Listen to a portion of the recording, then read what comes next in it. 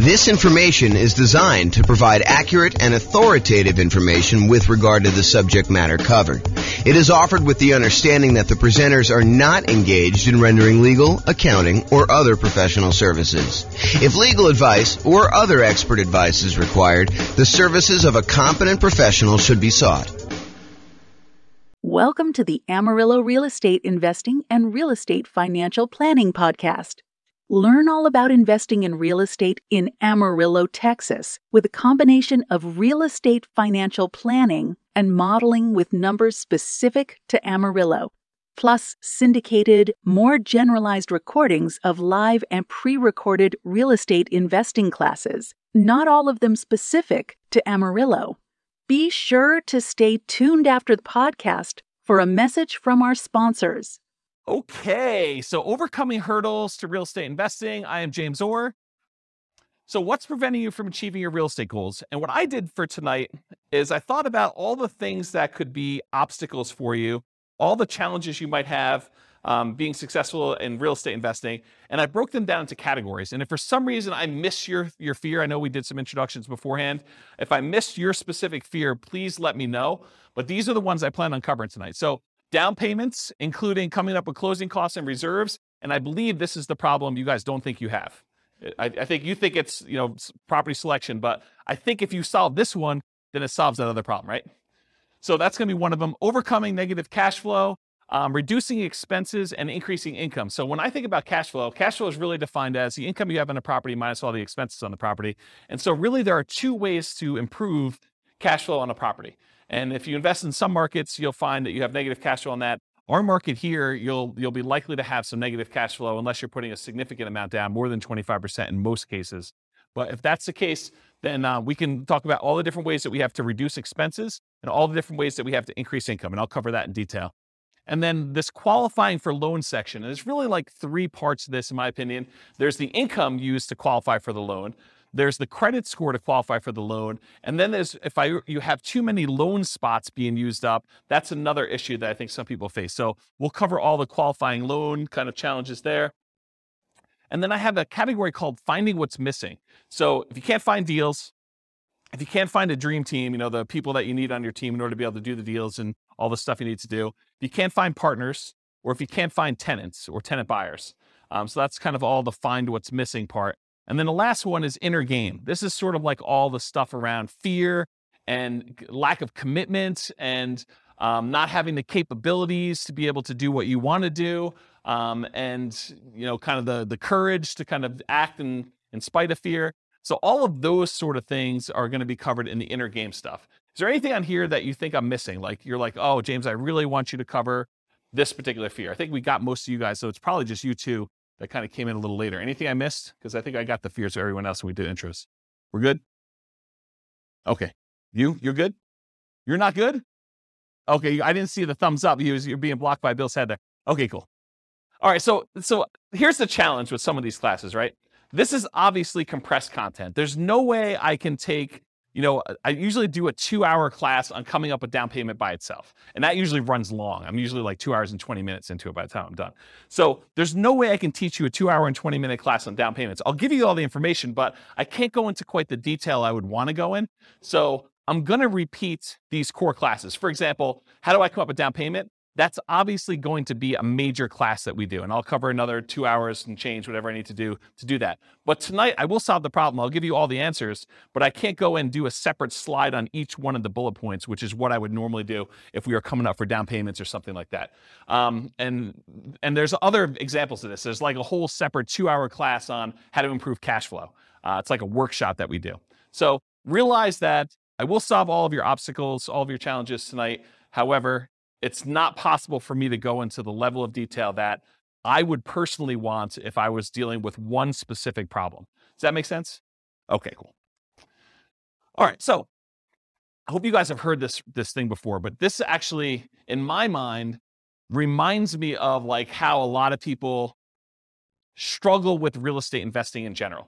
So this is riddle. The riddle is about a farmer, a chicken, a bag of grain, and a fox. And I've drawn this on the whiteboard here. So here's the farmer, here's the chicken, here's the fox, and here's the bag of grain. What they're trying to do is they're trying to get from one side of the river, side A, to side B. There's a little boat here. And the farmer can only bring one thing with him on the boat at a time. So they can only bring either the chicken, the fox, or the grain. And he can't leave the fox with the chicken because the fox will eat the chicken. He can't leave the grain with the chicken because the chicken will eat the grain. So the challenge is, how does the farmer get from one side of the river to the other? How many people have seen this riddle before? Okay, do you guys, know the solution? Do you remember it? Okay, then hold off if you think you've done it. Let's have everyone else do it. So how does the farmer get from side A to side B, only able to move one thing at a time with those restrictions? What do you think? This is the class participation part. Puts the grain in the boat. Okay, so you're trying to get creative. And that is not the solution I was looking for. Maybe that could work. You tie the fox to the tree, you put the chicken, somewhere else. No, that's not what we're looking for. So to simplify it, they can only really do one thing at a time, and the other ones are they're going to be doing the bad stuff if you leave them wrongly together. Any ideas? This is the challenge with this, is that I think a lot of people, they struggle thinking, I've got to do this one way. And the trick is, the farmer brings the chicken across, I think. It starts with the chicken. Chicken goes across here. So the chicken's over here, goes back on the boat, brings the fox over, but then you can't leave the fox with the chicken, so you bring the chicken back.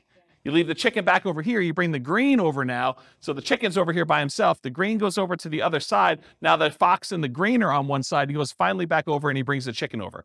And the point that I'm trying to make is, sometimes we need to take a step sideways or to go backwards and do something that we didn't think we were doing. And Bill, I'm specifically thinking about you here. We're going down this one route, but then sometimes we need to actually bring something back or change up something temporarily until we can actually bring it back over or continue on with the strategy that we were doing before.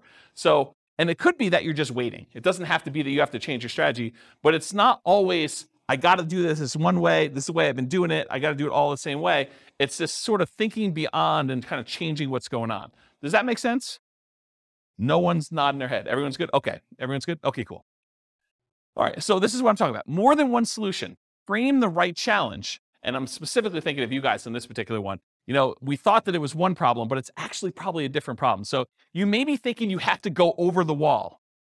You have to find a very specific type of property with a very specific price and very specific profit characteristics, when maybe that's not the problem you have. Maybe the problem is, I'm in the wrong market, or maybe the problem is I need to bring in partners, or maybe is I need to expand the types of deals I'm doing by bringing in money and raising money or bringing in partners or whatever it is. So sometimes it's going under the wall instead of going over the wall. Sometimes it's going through the wall. Sometimes it's going around the wall. And so the strategy that you thought you were going to do, this going over the wall thing, there's other solutions to it if you're willing to be flexible. And some people are not willing to be flexible. They're like, I'm only doing it this way. And if that's your thing, that's your thing. And you have maybe wait, and maybe you don't do a deal with that particular strategy, or maybe you wait long enough where the deals are really infrequent if you really have to have very specific criteria. So just as an example. Okay, any questions about this? All right. So will these work for me? So any simpleton can find a reason why these won't work for you. So if you want to do that, it's really easy to do. You can come and say, well, this won't work for me because X, Y, Z. It's a sign of your intelligence and resourcefulness to figure out ways to apply these general ideas to your specific situation.